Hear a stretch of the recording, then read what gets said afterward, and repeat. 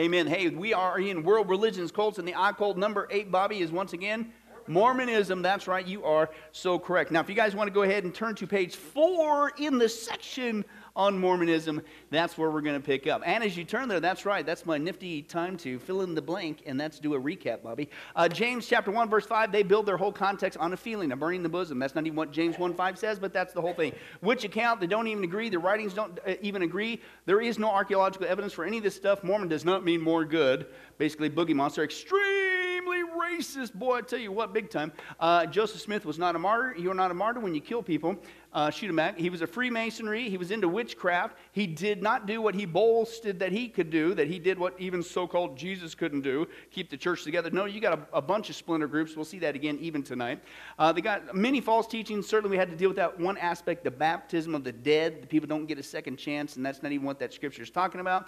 And then where did they get all this from? Well, these are, again, now we're into how do you know somebody's involved in the occult? Okay, and that's basically 5 different things that they do. And the first thing is they got a different source of authority. They may say, oh yeah, we follow the Bible. And Mormons will say that, only the KJV only, but then they'll even say, but that's corrupted, etc., blah, blah, blah. But they really don't follow the Bible. As we saw, it's the Book of Mormon, and the Doctrine and Covenants, and the Pearl of Great Price. And all those have some serious problems with their authority. We saw, based on this golden plates thing, it's supposed to be Reformed Egyptian. Joseph Smith bought some mummies and some Egyptian papyri, which was from the Egyptian Book of the Dead, and his funeral papyri, and he didn't even get it right in the translation, which is where some of this stuff comes from in these other 3 sources of truth. It's crazy, and he was a false prophet, and that's why we left off last time, that guess what? There were people who spoke up and gave testimonies. This guy's a liar, he's a crook, it's all about money, and he's a drunkard. You don't want to listen to this guy. Okay, and this is where they get their source of truth. You get a bad source of truth, i.e., you get outside the Bible, you're always going to end up in error. And that's why Mormonism is so messed up, because it's completely outside the Bible, even though they want to claim with their media that they're Christians. Great for morals. I don't think so, okay? But let's continue on. So that's number 1. How do you know you're involved in the cult? Your source of authority is messed up. Number 2, the way that you know that somebody's involved in a cult is cults always get the nature of God wrong. They get the nature of God wrong. We're going to see they get the work of Jesus wrong and who he is, his person. They also get the nature of man wrong. And of course, the big one, they're all big, but really, you don't want to get this wrong, how to be saved, the means of salvation. They get it wrong. So number 2, we're going to deal with tonight, the nature of God, right? So how many guys would say that if you get your source of authority wrong, you go outside the Bible, you not only get false teachings, but your version of God is also going to be wrong?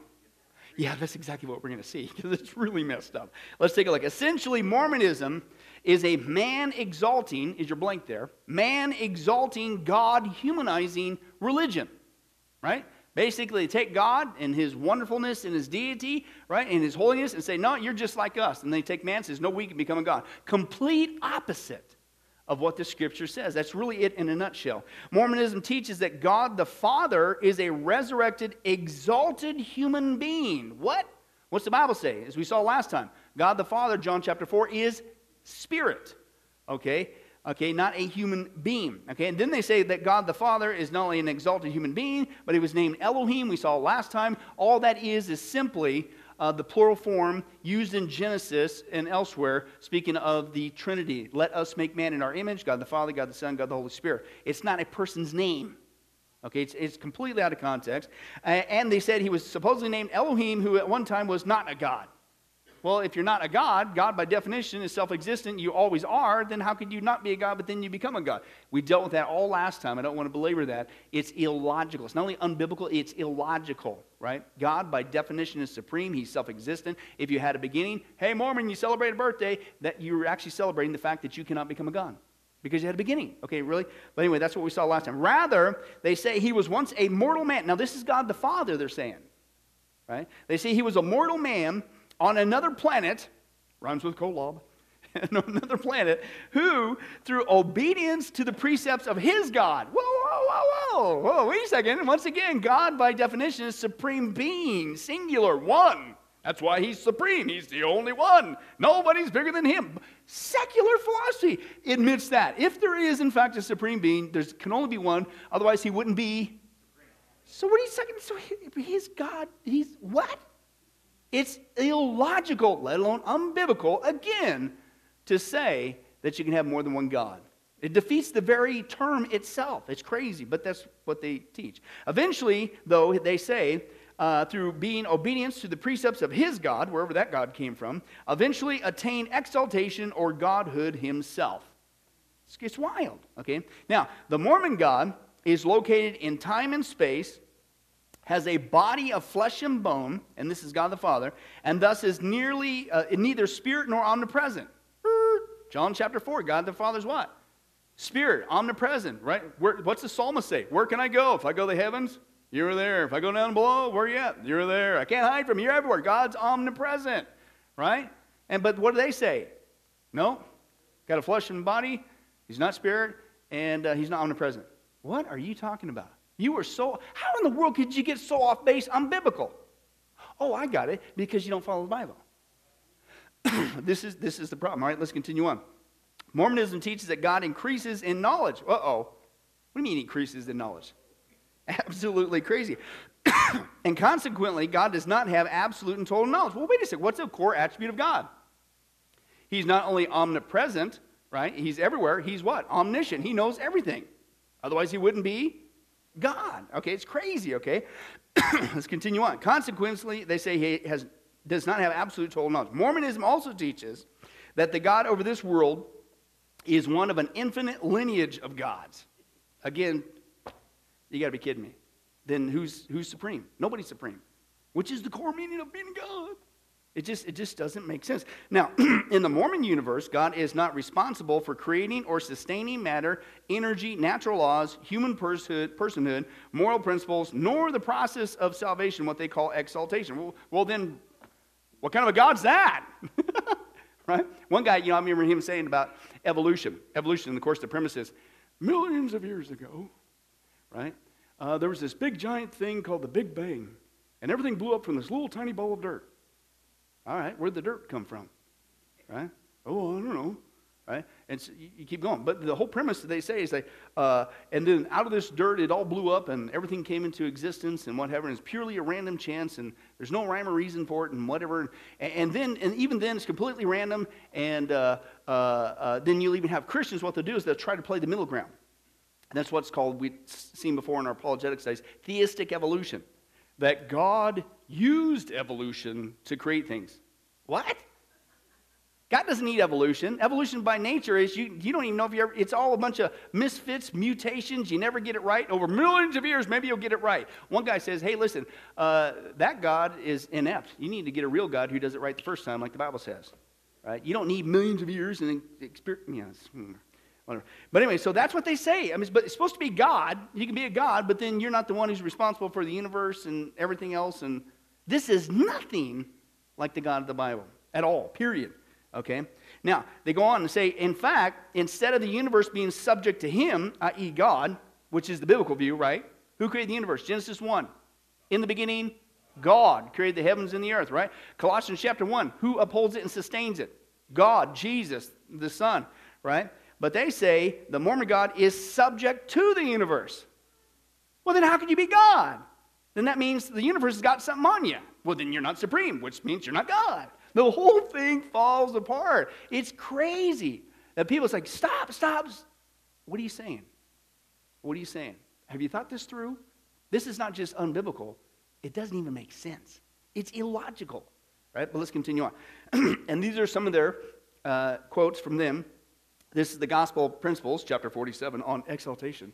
Now, again, what their version of exaltation, i.e. salvation, whatever, is becoming a God. Okay, that's what they mean by it. They say, this is the way our Heavenly Father became God. Joseph Smith taught, it is the first principle of the gospel to know for a certainty the character of God. He was once a man like us. Oh, wait a second. The first principle of the gospel, right? Now, they'll say, that, oh, yeah, we believe in the gospel. Your gospel is not the same as ours. What did you just say? The first principle you need to understand in their so-called gospel is what? You got to admit that God was a man like us. That ain't the gospel. That's not even close to the gospel. That's nothing to do with the gospel. But notice they'll use, again, our verbiage. Come to the door. Oh, I believe in Jesus. Yeah, you can get the same Jesus. Oh, I believe in God the Father, the Heavenly Father. It ain't the same thing as ours. Oh, we believe in preaching the gospel. It ain't the same one as ours. You got to get behind the terminology, right? And then they say, he was a man once like us, God himself, the Father of us all, dwelt on earth. What? Excuse me? Paul was caught up into the third heaven, the actual dwelling place of God the Father, and that was not planet Earth. Give me a break. Right? Continue on. This is from the Doctrine and Covenants 1:30-22. The Father has a body of flesh and bones as tangible as a man. The Son also, the Holy Ghost, is not a body of flesh and bones, but is the personage of a spirit. Were it not so, the Holy Ghost could not dwell in us. Again, they're saying God the Father has a body just like you and I. And that is completely unbiblical, period. Continue on. Gospel Principles chapter 1 at the top of the next page. Because we are made in his image, okay, we know that God has a body that looks like ours. That's not what he's talking about. When the Genesis account, of course, they're not even quoting Genesis. It's their book, right, which came from all these faulty sources outside the Bible, okay? When the Bible says that mankind was created in the image of God, what's he talking about? Not physically, because God the Father does not have a body, right?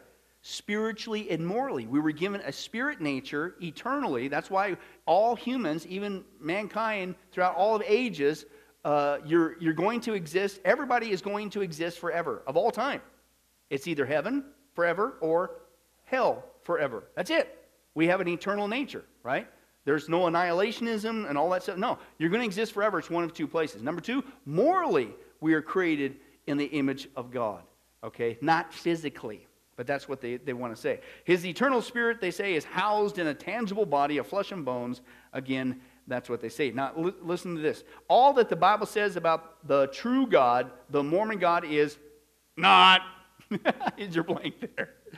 Oh, man. It is the complete polar opposite. It's not at all what it says. It is completely wrong. Now, let me give you a little bit before we continue on. A little bit more of how faulty. Again, once you get outside the Bible, you get a bad source of authority. You make it up. You're involved in witchcraft and Satanism and Freemasonry. Hey, everything's going to be messed up.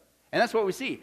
Not only with God, but also other things that have to do with theology, they get messed up. Joseph Smith said that again, there are many gods, right? Hence, the doctrine of a plurality of gods is as prominent, he said, in the Bible as any other doctrine. Really? What did we see last time? How many times did we quote? Just from Isaiah. There's only one God. There's no other gods. No other gods before me. No, not one. I know not one. One God. One God. Excuse me? Okay? And then he goes on and says, in the beginning, the head of the gods called the council of gods. God, by definition, is one. And it's like, what?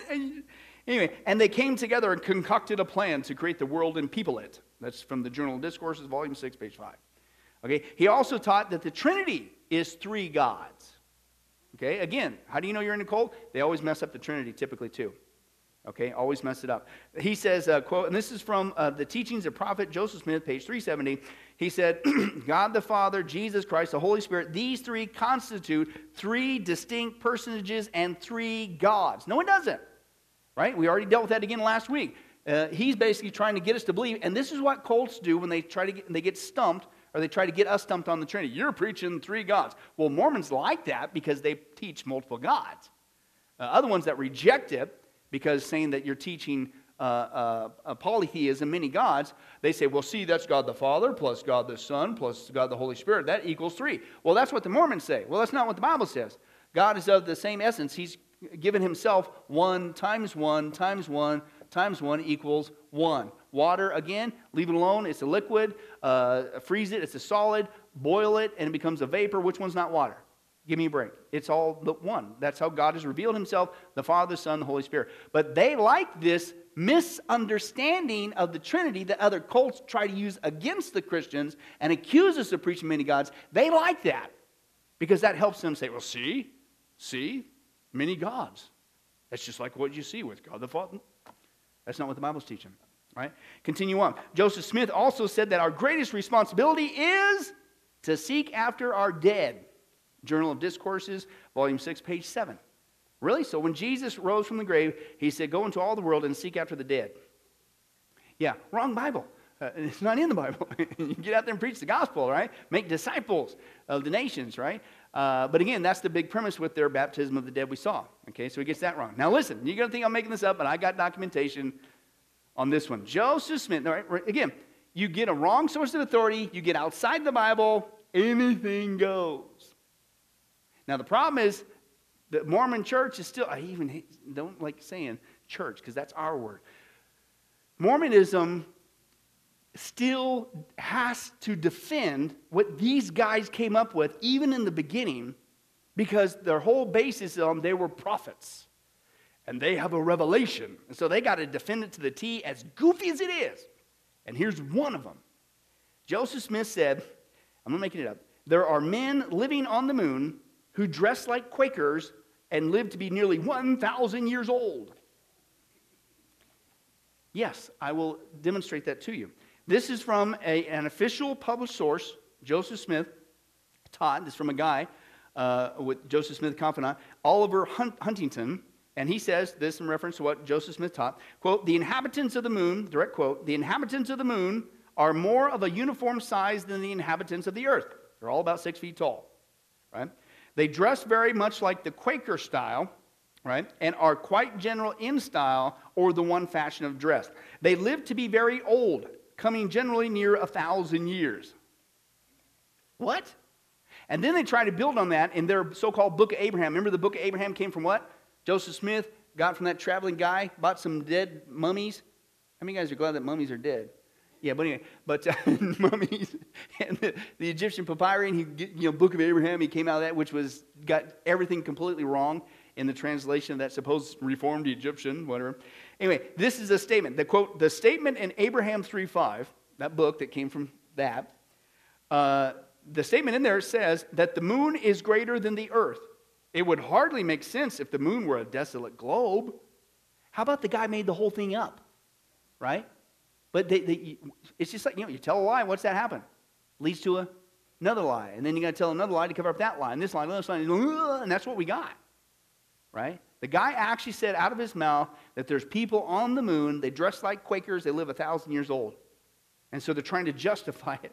And then they said also, the pronouncements of Oliver Cowdery and Hiram Smith that every star and planet was inhabited also implies an inhabited moon. So now they're trying to go, well, these guys said something too, so it's got to be true. Remember, they got to defend this. They can't admit they're wrong. They can't admit that these guys are not prophets, because everything will crumble. So as goofy as it is, they have to defend it to the T. Now, let's go on. And let me give you an example of them defending it. I got 2 different examples, okay? This was in the 19th century when science was already showing that, hello, nobody's living on the moon. Okay? Now, this is in an article that appeared, Are the Worlds Inhabited? And this is in their own publication called The Millennial Star. And they defend the Mormon position about people being on the moon. And I quote, to the question, is the moon inhabited? Astronomers have returned a definite negative answer. It has been claimed that the moon is a dead world, without atmosphere, without vegetation, without moisture, and consequently without inhabitants. On this subject, the Latter-day Saints have the advantage. No, you don't. You got lied to by a guy, but you can't admit it, right? We've got the advantage because our prophet told us this is... You can't let it go. Now, they say this, listen, quote, the worlds are inhabited, millions of them. Now, why would they push that? Because what's their belief? You get to become a god, you go through the priesthood, you get to what? You get to populate your own planet, and you get to this, and there's planets and gods and this and that god, and came from that god, and God, and God, and God, and God. So they really have to have a Star Wars mentality.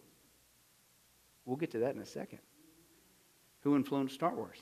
Right? The worlds are inhabited, millions of them. They form the abode of the offspring of deity, birthplaces, probation planets, prison houses, spirit spheres, paradises, homes for the resurrected, glorified sons for perfected, and celestialized intelligence. There has to be life out there. There's got to be other beings on other planets. I mean, they have to have that. This is their, I'm not making this up, it's not a conspiracy theory. We dealt with this a little bit in our Buddhism study, if you guys recall. What's really behind the Star Wars theology? Well, this is their own writing, not mine, so I'm not trying to press it into there. This is from their own thing called LDS Living, and here's what they say. How Star Wars was influenced by a Mormon. Watch. And this is their writing.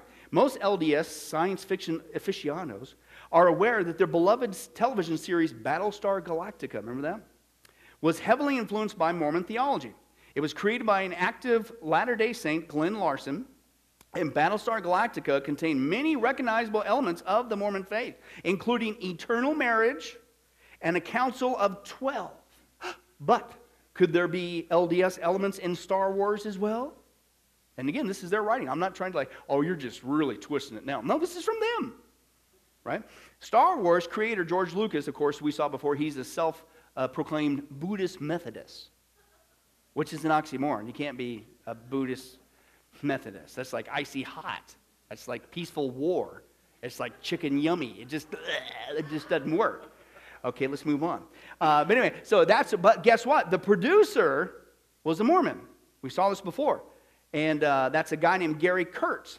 And he's a legend in his own right. He was the one who produced American Graffiti, Star Wars, Empire Strikes Back, then another movie called The Dark Crystal, Return of Oz. This was in like 73 through 85. Okay, Gary Kurtz was producing these films. It says there, though the story franchise was influenced by a variety of philosophies and religious traditions, certainly we saw that with Buddhism and things of that nature, but also Hinduism and stuff. Okay, it does contain, this is their words, not mine, it does contain several similarities to Mormon theology that were likely influenced by Kurtz's Mormon background. And here's what they say. Here's a few that stood out to us as Mormons. Number one, of course, they say any discussion of Mormon connections in Star Wars has to begin with the legend that Yoda was modeled after the LDS prophet Spencer Kimball, who was similar in appearance and mannerism. And here's what they say. Spencer Kimball served as the president of the Mormons from 1974 to 1985. When were the Star Wars movies made and all that stuff? Exact same time frame. So this was the head cheese during that time frame. Listen, their words, not mine. Like Yoda, Kimball was short, with large ears, thin white hair, and a slightly squashed, wrinkly face. Both had a knack for axioms. Kimball was famous for urging Mormons not to simply believe their faith, but to do it, even do it now, advice Yoda inverted into do or do not. Interesting. They also say the Force. Latter-day Saints believe that the priesthood has the power by which the earth and heavens were created, and therefore a holder of that priesthood has the power to heal the sick, raise the dead, even move mountains. Have superpower like the Jedi, right? Considering the central role the Force plays in Star Wars universe, it's not hard to see how Kurtz's exposure to the Mormon priesthood may have influenced its creation. The potential for greatness or godhood. Star Wars, like Mormon theology, portrays mankind as infinitely greater than the fallen worlds on which we live. Yoda said, luminous beings are we, not this crude matter. They say, of course, a central tenet of Mormonism says that not only was God once a man like us, but that we can eventually become divine. Or, as our prophet Lorenzo Snow, famously said, as man now is, God once was. As God now is, man may become. The Jedi Council. And again, this is the Mormons saying this. The Jedi received special training instructions in temples. Not sanctuaries. Temples. What's the big teaching in Mormonism? How do you get to the top kingdom? How to become the super? How do you become a god? You got to go through the temple. And this is Mormons writing this. They also are led by a council of 12, which is also part of the Mormon leadership number. Okay? And they say these words, sound familiar? And this came from it says, the Washington Post has demonstrated that Utahns seem to love Star Wars more than people in any other state. I wonder why.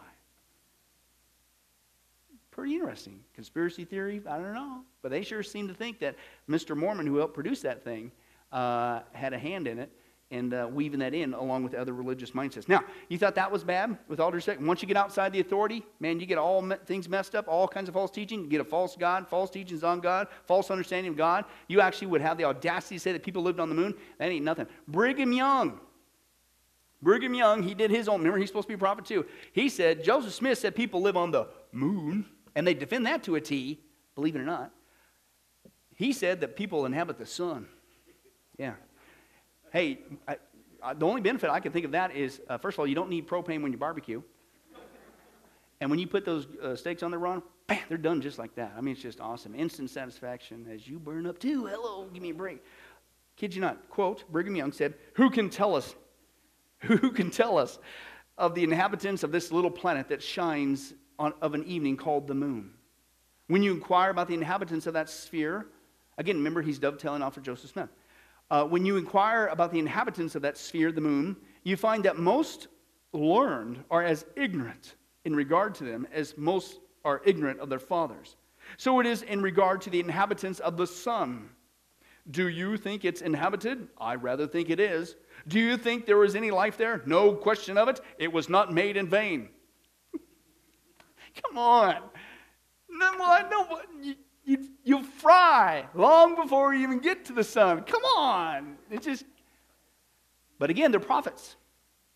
And you can't admit they're wrong, because if they're wrong, then the whole house of cards crumble. Listen to them defending this. Listen to this. This is from In 1 Minute Answers to Anti-Mormon Questions. And this is from a Mormon guy named Stephen W. Gibson. And he writes, listen to this. At present time, man has no scientific or revealed knowledge of whether or not there are inhabitants on the Earth's moon.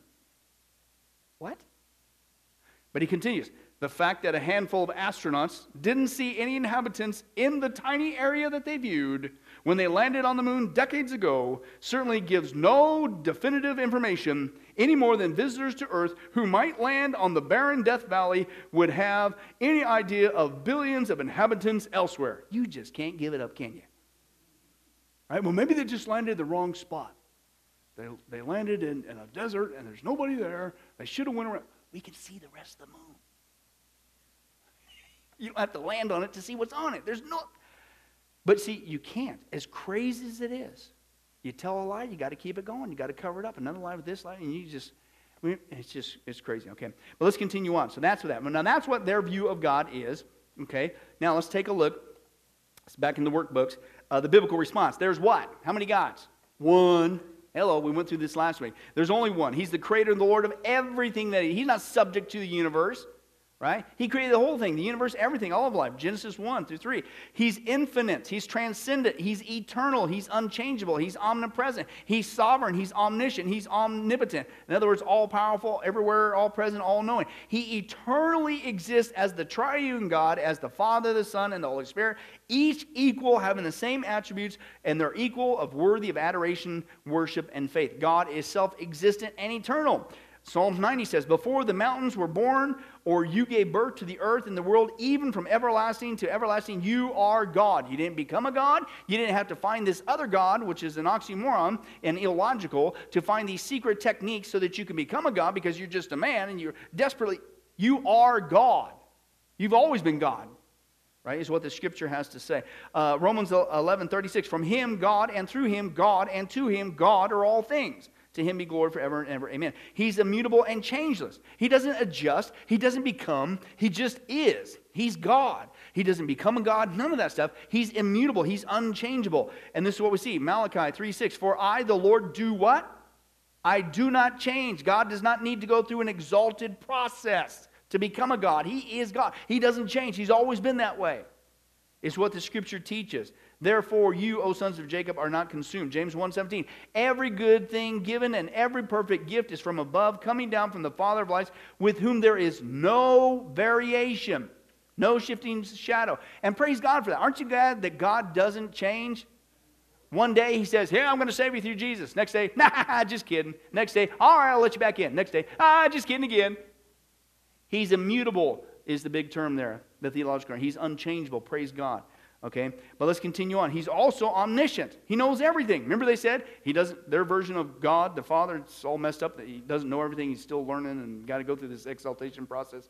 Crazy. Listen, here's what we see here. Outside all those other verses you can see. Psalm 139. You know when I sit down, when I rise up, you understand my thought from afar. You scrutinize my path, my lying down, and are intimately acquainted with all my ways. Even before, listen, there's a word on my tongue.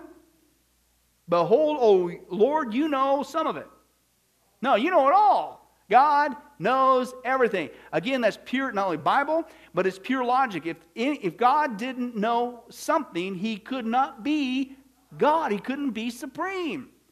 Okay, bare bones definition. Let's continue on. God, he counts the number of the stars. He gives names to them all. Great is our Lord and abundant in strength. His understanding is finite, as the Mormons would say. No, infinite. He knows everything. He's God. He's also omnipotent. He's all-powerful, right? He's not limited by space and time, right? He's above space and time. He's the one who created. In the beginning, time, God created the heavens, space, and the earth, the matter, time, space, matter. God's above. He created all that. He can do whatever he wants. Okay? Here's what he says. Behold, Jeremiah 32, I am the Lord, the God of all flesh. Is anything too difficult for me? Right? And of course the answer is no. Right? Isaiah 46, remember this and be assured. Recall it to mind, you transgressors. Remember the former things long past. For I am God, and there is what? No other. I am God, and there is no one like me. Period.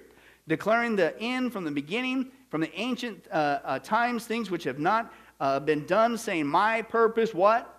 Will be established. God will do whatever he wants to do. And I will accomplish for all my good pleasure, calling a bird of prey from the east, and the man of my purpose from a far country. Truly I have spoken, truly I will bring it to pass. I have planned it, surely I will do it. Who are you going to tell me that I can't do something, God's saying? I am all powerful. I'm the one who's above and beyond all of creation. I created out of nothing with the spoken word. I can do whatever I want. Now that's good news for you and I. As we saw in our Character of God study, God can fix any problem he wants. He can save anybody he wants. He can give you any kind of, he's got it all. But with the Mormons, I don't know, maybe, I don't know. He's still learning. It's crazy, completely unbiblical. Now, that's just God. Again, spills downhill. Your source of authority goes downhill. You're not only going to get the nature of God wrong, you're going to get the nature of guess who? Jesus. Shocker. And let's take a look at that. Mormons believe that Jesus is, notice, a God. He's not the eternal Son of God. God the Father, God the Son, God the Holy Spirit, one God. He's a God. Okay? Now that's a radical difference. Now, listen to this. Stop and think about this. They also believe that, as we saw before, Lucifer, okay, and of course Jesus, we saw before, were spirit brothers, right? In this supposed council that they supposedly had to populate the planet, okay? Well, then that would make the devil Jesus' brother, okay? But also that would make the devil a god too. But he's not a god, he's an angel, he's a created being, okay? See, but it gets worse. Listen, in this whole council, this whole version of what they call, the Mormon plan, right? Listen, that also means that Lucifer, the demons, and what? All mankind are spirit brothers and sisters. Wait a second. So now you're saying demons are gods? And then the rest of us are gods too? Well, that's their premise. And it's, fortunately, if you can find, the Mormons, then they're going to help you go through this priesthood, and you can become your own God, get back to godhood. That's what they believe. But now you're saying demons are God. I mean, stop and think about what you're teaching, right? And it's pretty wild. But anyway, it says they're born in the spirit world as spirit babies to Elohim and his goddess wives. And again, that's the plurality issue. It's like God, by definition, supreme one, you can't, whatever. So it all falls apart. But anyway, Mormon leaders, notice the wives, plural. Get to that in a second. Mormon leaders have consistently taught that God the Father had sexual relations. Their version of the virgin birth is nothing at all what the Bible teaches. We saw this before, right? That they consistently taught that God the Father had sexual relations, actual physical sexual relations with Mary, who is technically, according to their teaching, his own spirit daughter, which would make that union incest. What? First of all, it was not, the virgin birth was not physical, right? And second of all, wow. Okay? And they said that's what was needed to produce this body for Jesus. Early Mormon apostles also asserted that Jesus was a polygamist. Is your blank there? Yeah. And we're going to finish up with that one because that's a hot topic. A polygamist is your blank, and that his wives included Mary and Martha, supposedly, the sisters of Lazarus there, and Mary Magdalene. Are you serious? Do these people, did they really, because you hear about this all the time, and you hear from many times in the Mormon church, they really back off on this one, because it's not a very good, I don't know why you would defend the moon and the sun thing, but they really try to back off on, are you serious? You guys had multiple wives, and you're saying that you could have more than one wives? That's not popular with the ladies. And rightly so. Where's the feminists when you need them, so to speak? Okay? But they really believe that, folks, and we're going to finish that up. But let me give you a little teaser. This really went on from the get-go. Joseph Smith was not only a liar, with all due respect, a con artist, a money digger, involved in the occult. The guy sexually immoral. And that's just probably being kind, right? Let's take a look. In 1833, Joseph Smith had an affair with his 16-year-old household servant, Fanny Alger. And according to some accounts, Emma Smith saw them in the barn together. This is explained away by saying that Joseph had received a revelation in 1831 that polygamy was a divine law and that Fanny Alger was his first plural wife, even though the Book of Mormon and Doctrine and Covenants expressly prohibit this. But the revelation in question only pertains to marriages to Lamanite women. In 1843, when Smith had more than a dozen wives, he finally recorded his revelation on polygamy. But it wasn't told to the general Mormon populace until 1852. Because it generated dissension, it was only practiced by a few hand-picked church leaders. In fact, Smith was publicly denying and condemning polygamy right up until he died. But in private, Smith was an avid polygamist, perhaps taking as many as 40 wives, the youngest of which was 14. He married sets of sisters and one mother-daughter set, although both are expressly forbidden in the Bible. By some counts, a third of his wives were actually married to and cohabitating with other men. On several occasions, Smith actually told other high-ranking Mormons that he wanted their wives. After they finally gave in, sometimes Smith would tell them that it had just been a test of loyalty. But he did take Apostle Orson Hyde's wife while he was sent away on a church mission to Palestine. Smith was not above using his influence as a prophet of God to further his polygamy. He would promise prospective wives that they and their whole family would be guaranteed salvation if she married him and damnation if she did not. Once he even told a girl that an angel was standing by to kill him if she continued to refuse him. He also had to use this authority with his wife, who understandably was resistant to the idea of her husband marrying other women. So his revelation on polygamy stated that if Emma did not stand by him, she would be destroyed, and Joseph would then receive 100-fold more wives. Polygamy continued long after Smith's death, spurred on by Brigham Young's teaching that only polygamous men can become gods.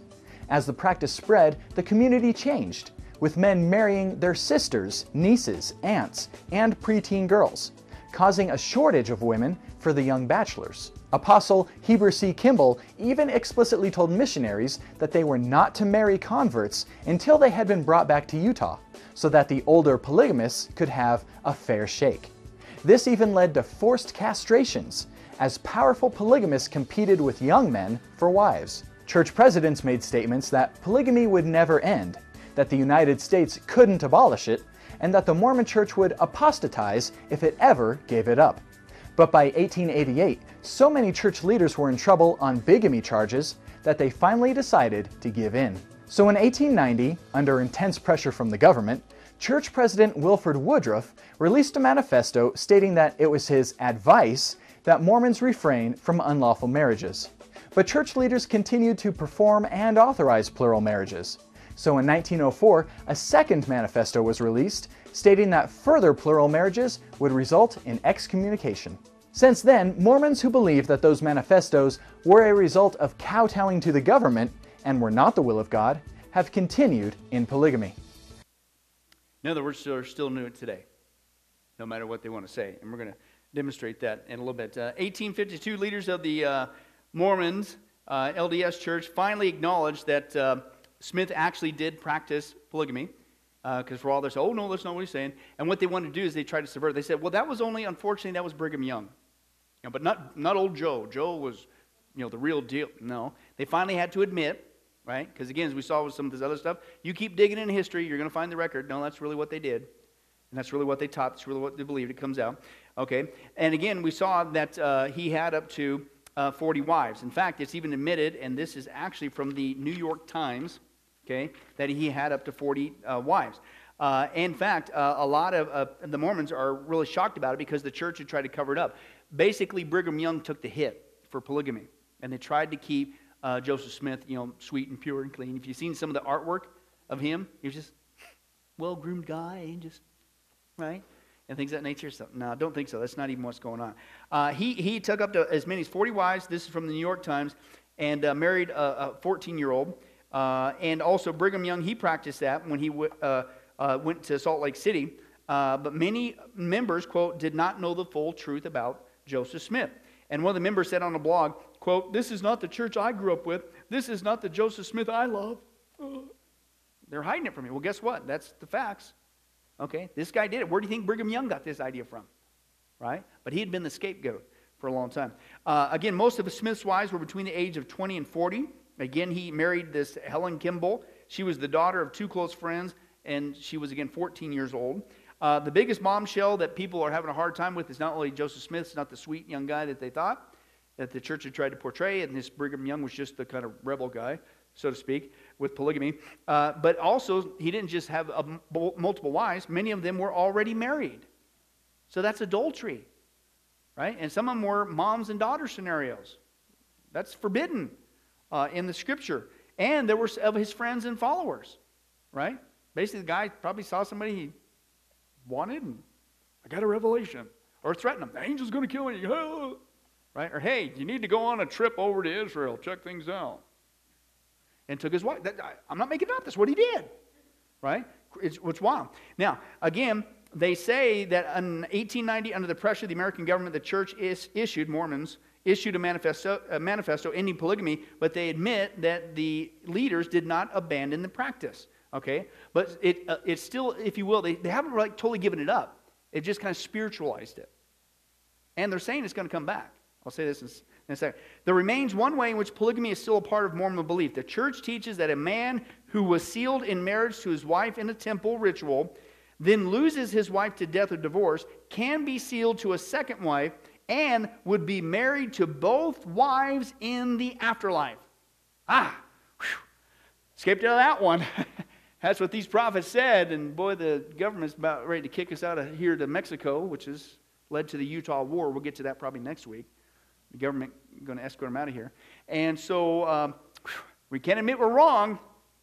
Okay, it's just in the afterlife. Well, you can say all you want. You still got people doing it physically even here on earth.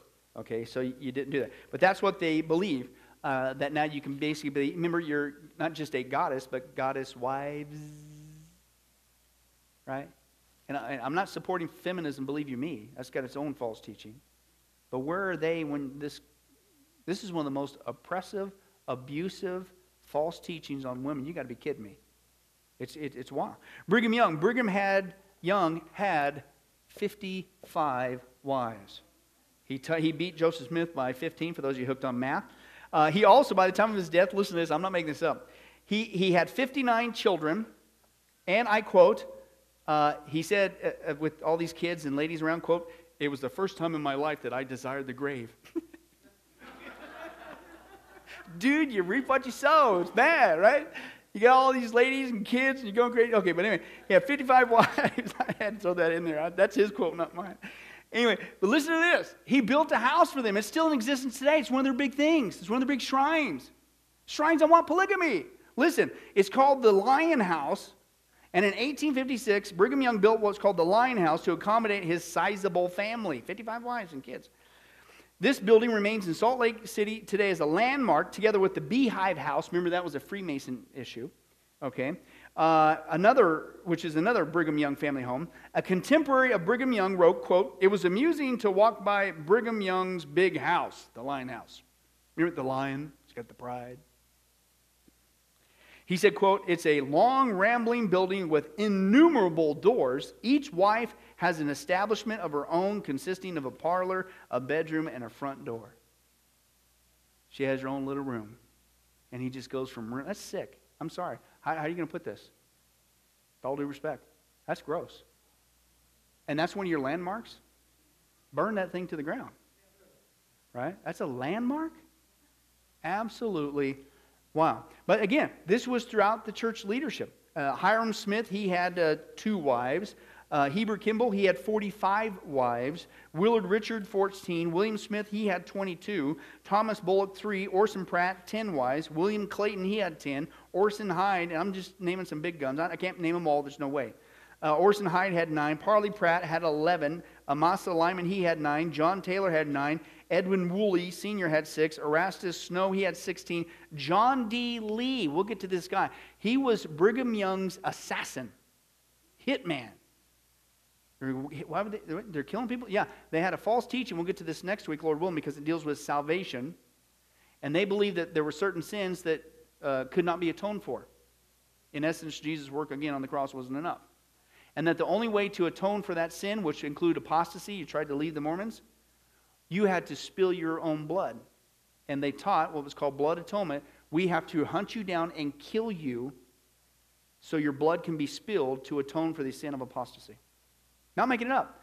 And this guy, John D. Lee, with 19 wives, he was one of the guys who was the hitman for that. But anyway, we'll get into that, Lord willing, next time. Ezra Benson, 8, and we're talking even presidents of the church. Heber Grant, he had 3 wives. Even the quorum of the 12 apostles, their inner circle, Rudger Clausen. Oh, this was up until 1943. This one, all right? He had 3 wives. Okay, the town of Clawson, Utah is named after him today. Matthias Cowley, 1940, he had 3 wives. Cowley, Wyoming is named after him. And again, people are still doing it today. Okay, they're called the fundamentalist sect of Mormon. And we see it, and they got reality shows on it today. Can I tell you something? You know what my theory is? They're conditioning us to accept this as normal. Remember what happened after the Supreme Court decision? Remember right after that? And the very next week, I interrupted my study, and for the next 4 weeks, what did we do? I remember all your sermons, Pastor Billy. Thank you, Tom. I feel flattered.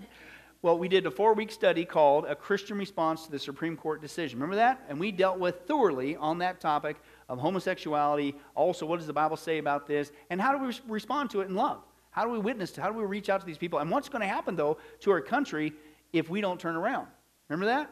Okay, as we saw there, Romans 1 says, you keep going down this route, what's going to happen? It's going to get worse. God's going to give you over to that final stage, Romans 1, a depraved mind. You're going to start doing things you ought not to do, let alone approve of those who do them. Remember that? And we just approved, the nation approved, we didn't approve, the nation approved, the Supreme Court, of this behavior. So it's going to go downhill. You think it's bad now, you think it's homosexuality, and it's going to stop. Within 2 days, if you recall in that study, I shared a video clip on the news. Within 2 days of the Supreme Court ruling, what does somebody immediately go to the court and say, you should allow? Polygamy. Right? Because once you took away that core that a marriage is between one man, one woman, and you say it's not a one man and one woman, it's a man and a man or a woman and a woman, then why can't you say it's a man with many women? And vice versa. And remember we said the second thing that's coming down the pike after that is bestiality and pedophilia. You've been reading the news? What's another thing they're starting to normalize? See, it's Romans 1. God says if you have the audacity to approve of homosexuality and lesbian, oh, you ain't seen nothing yet. I'm going to give you over. And you're going to start doing things that you can't even... And see, that's the trick. Oh, it'll stop there. No, it won't. What's the other thing that's being pushed right now? Transgenderism. That's the next thing. My theory is once they continue to push and get where they want to be with transgenderism, they're really going to pick up the bandwagon on this polygamy issue, as well as the bestiality and pedophilia. They're destroying our country spiritually, morally, from within.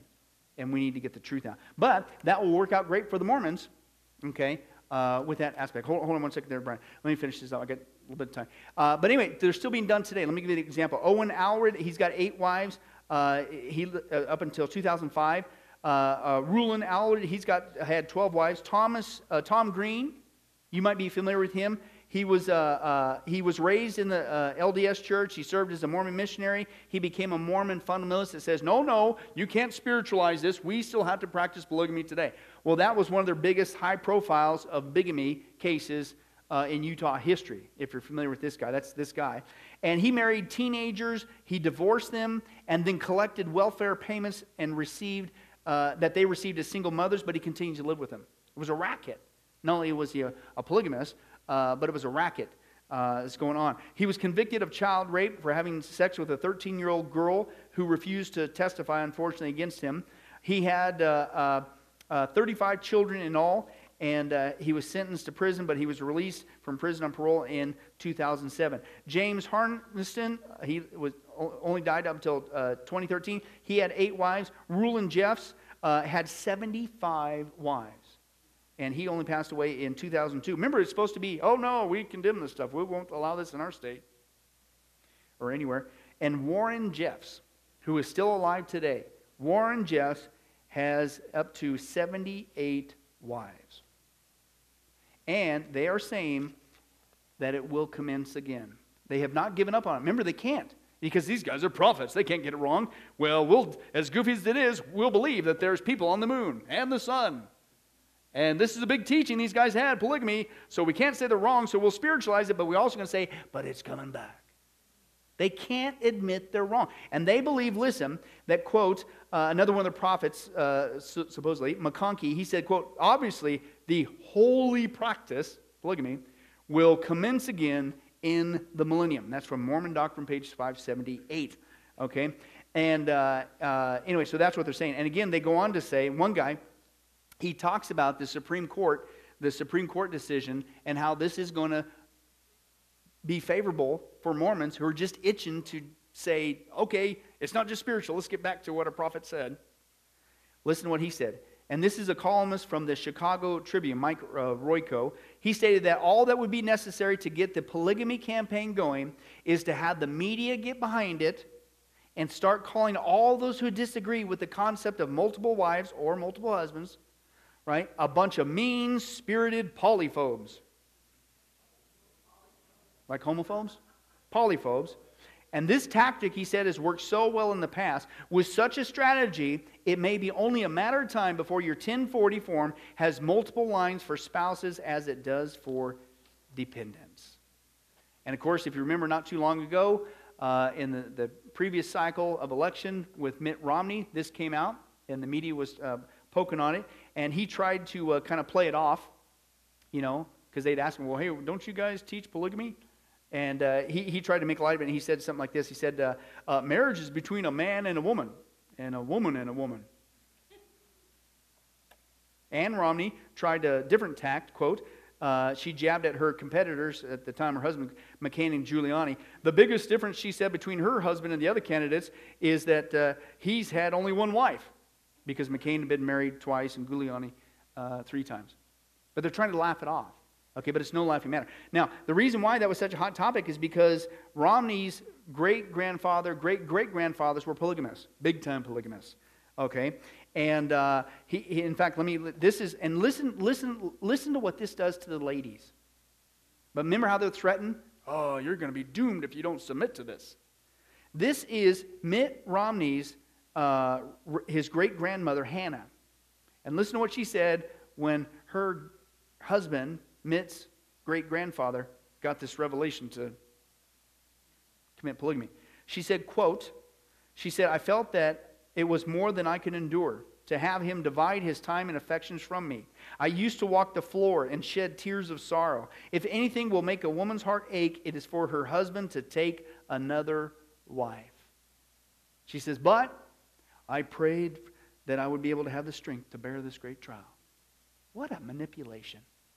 How sad that is that they would hang this over there. Oh, and by the way, Romney's great-grandfather, Parley Pratt, he had 12 wives. Orson Pratt, Parley Pratt's brother, relative of Mitt Romney, became the first church official to proclaim and defend polygamy as a direct revelation from God.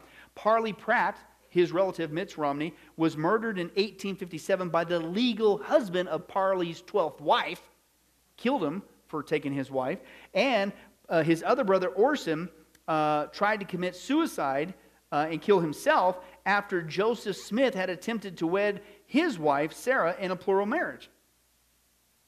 This is Mitt Romney's background. And Romney's great-grandfather, Miles Park Romney, married his 5th wife in 1897. Remember, this is supposed to be all done away with. And that was more than 6 years after Mormon leaders supposedly banned polygamy, and more than 3 decades after the federal law in the United States barred the practice.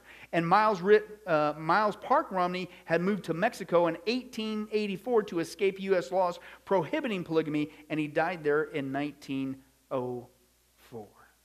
Still, to this day, is going on. And I'm telling you, if things don't turn around in our country, you're going to see this come back, and you're going to see a wave of Mormons, if you will, feel a relief, unfortunately so, because they will have justification. Just as if somebody came out with an article, as crazy as this sounds, we found people on the moon. Yes, finally. Whoa, I was sweating bullets about that one, because I couldn't admit it was wrong. And you say, well, that would never happen. Who would have thought in our lifetime that there is a very good possibility that our country could overturn marriage, not just between a man and a woman. But this is coming next. It's happening in our lifetime. Okay? And of course, they will take it as a good thing. God says it's the beginning of the end. Okay? Brian, you had something real quick?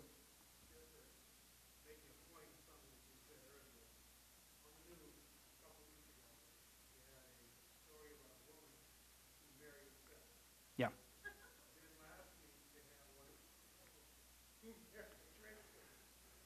A train station? Wow.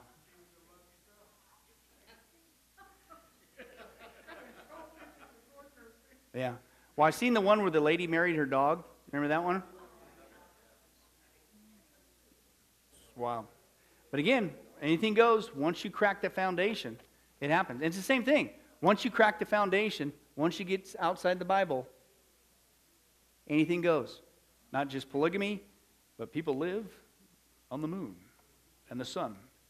And they dress like Quakers. Whatever. Okay. Hey, Lord willing, next time we are going to finish up the person and the work of Jesus. Another sign that you're in a cult, they get it wrong like this. The nature of man, the nature of salvation. And then hopefully another one after that. Well, how do you witness to these folks? Right? What do you need to talk about? Because, man, they are, with all due respect, they're brainwashed. And everybody in the cult typically is. So how do you unbrainwash those that are brainwashed? What's the best approach? We'll take a look at that, Lord willing, at that time as well. Well, hi, this is Pastor Billy Crone of Sunrise Baptist Church and Get a Life Ministries, and I hope you enjoyed today's study. But in closing, before you go, let me ask you one final question. If you were to die today, are you sure that you go to heaven and not hell? You see, here's the problem. The Bible says that nobody automatically gets to go to heaven, and that's because God is holy and we are not. The Bible says that the wages of our sin or our unholiness or the wrong things that we have done have separated us from God. And the wages of our sin or unholiness means that we deserve to die and receive God's judgment to go to hell and not heaven. In other words, we're disqualified for heaven. And that's because God being holy and us being not, the two cannot mix. So what are we going to do? Well, that's bad enough. The other problem is we don't even want to admit this dilemma, even though God already knows it all. And so out of love, God gave us something called the Ten Commandments to show us that we're really disqualified for heaven. We're not holy. We're not perfect like Him. Let's take a look at just a few of those here today. The Bible says, the Ten Commandments says, you shall not bear false witness. That means lying. How many of you ever told a lie before? Well, those of you who didn't raise your hand, you just did. Okay, let's be honest, folks. Let's not tell another lie. We've all lied. Well, believe it or not, that disqualifies you for heaven. That's how holy God is. He is the truth. He does not lie. And so that makes us a liar. Another of the Ten Commandments says, you shall not steal. Okay? How many of you have ever taken anything without permission? Well, all of our hands should have went up at that one. We've already said we're a bunch of liars. Okay? Well, we've all done that. And it doesn't have to be a bank. It could be a pencil in the third grade. That means that we're a thief. Okay? The Bible says that God is so holy, even His name is holy, and that's why one of the Ten Commandments says, you shall not use the Lord's name in vain. Hey folks, isn't it ironic how now the blessed name of Jesus Christ, the Bible says there's no other name under heaven by which men might be saved, Jesus Christ, has now become a cuss word? Folks, the Bible says that's the sin of blasphemy. Okay? And folks, let's be honest, we've used God's name in vain before. The Bible also says in the Ten Commandments, you shall not commit adultery. And Jesus takes the standard even higher. He says, listen, it's not just physical adultery. He says, surely I tell you that if you look at another person with lust in your eye, you've committed adultery in your heart. God looks at the heart. One more out of the Ten Commandments says, you shall not murder. And you might say, well, hey, I haven't done that one. Really? The Bible says that the sin of hatred is akin to the sin of murder. You, in other words, in your heart, wish they were dead. You pulled the trigger, if you will, in your own heart. And the Bible says God sees that, and it's just as bad. He knows the mind, He knows the hearts, the thoughts, and the intents that we have. Folks, that's just 5 out of the 10 commandments. How you doing? Not very well. None of us can keep them. They're God's x-ray to show us that we're disqualified. And so when, not if, your time comes, because we're all marching towards the grave at different speeds, You're going to have to stand before God. And you're going to have to say who you really are. He already knows. Hey, God, let me into heaven. I'm a liar. I'm a thief. I'm a blasphemer, adulterer, and a murderer. Folks, the Bible is clear. Such people as these will not inherit the kingdom of heaven. That's the problem. Here's the good news. God so loved the world that he sent his one and only begotten Son, Jesus Christ, that whoever believes in him, what he did on the cross on our behalf, that we will not perish, we will not go to hell, but he will give us the gift of eternal life. Jesus died on the cross to forgive us of all of our sins. It's something that we don't earn. We can't earn. It's a gift, the Bible calls it, and a gift cannot be earned. He was taking the death penalty in our place. That's what the cross was of the day. And that if we would just ask Jesus Christ to forgive us of our sins and believe that in our heart that God raised him from the grave, showing that his death is satisfactory to God to forgive us of all of our sins, no matter what we've done, the Bible says we shall be saved. The Apostle Paul says that if we confess with our mouth Jesus is Lord and believe in our heart that God raised him from the grave, we will be saved.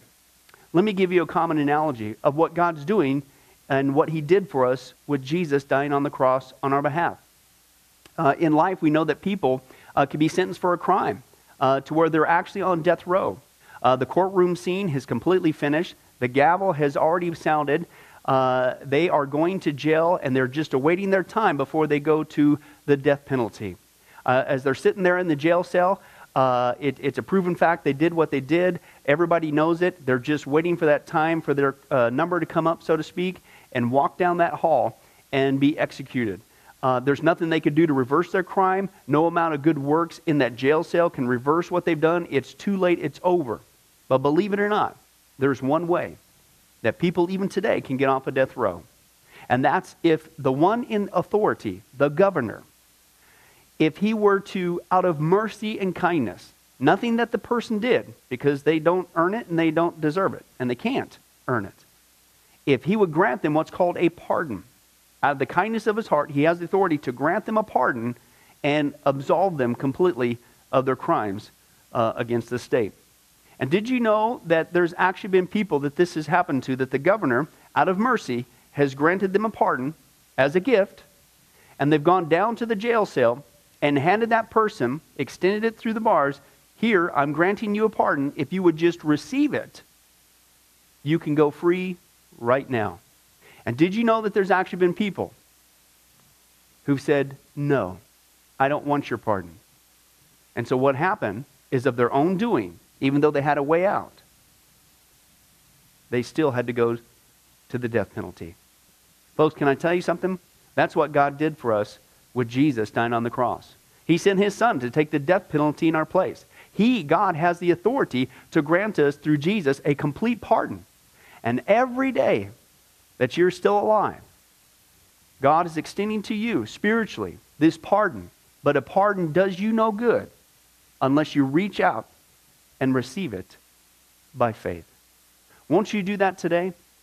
Won't you call upon the name of Jesus Christ? Ask him to forgive you of all of your sins, to trust in his work on the cross to pardon us from all of our crimes, our sins against God. God loves you. He wants a relationship with you. But there's only one way to heaven. It's Jesus. There's only one way to get off of death row. It's through the cross of Jesus Christ. Won't you do that right now? Well, this has been Pastor Billy Crone of Sunrise Baptist Church and Get a Life Ministries. And if there's anything that we can do for you, please don't hesitate to contact us. Our number, our information will come up here on the screen shortly. And if there's anything we could do for you, please don't hesitate to let us know. Thank you for joining us. And remember, I hope to see you in heaven. God bless.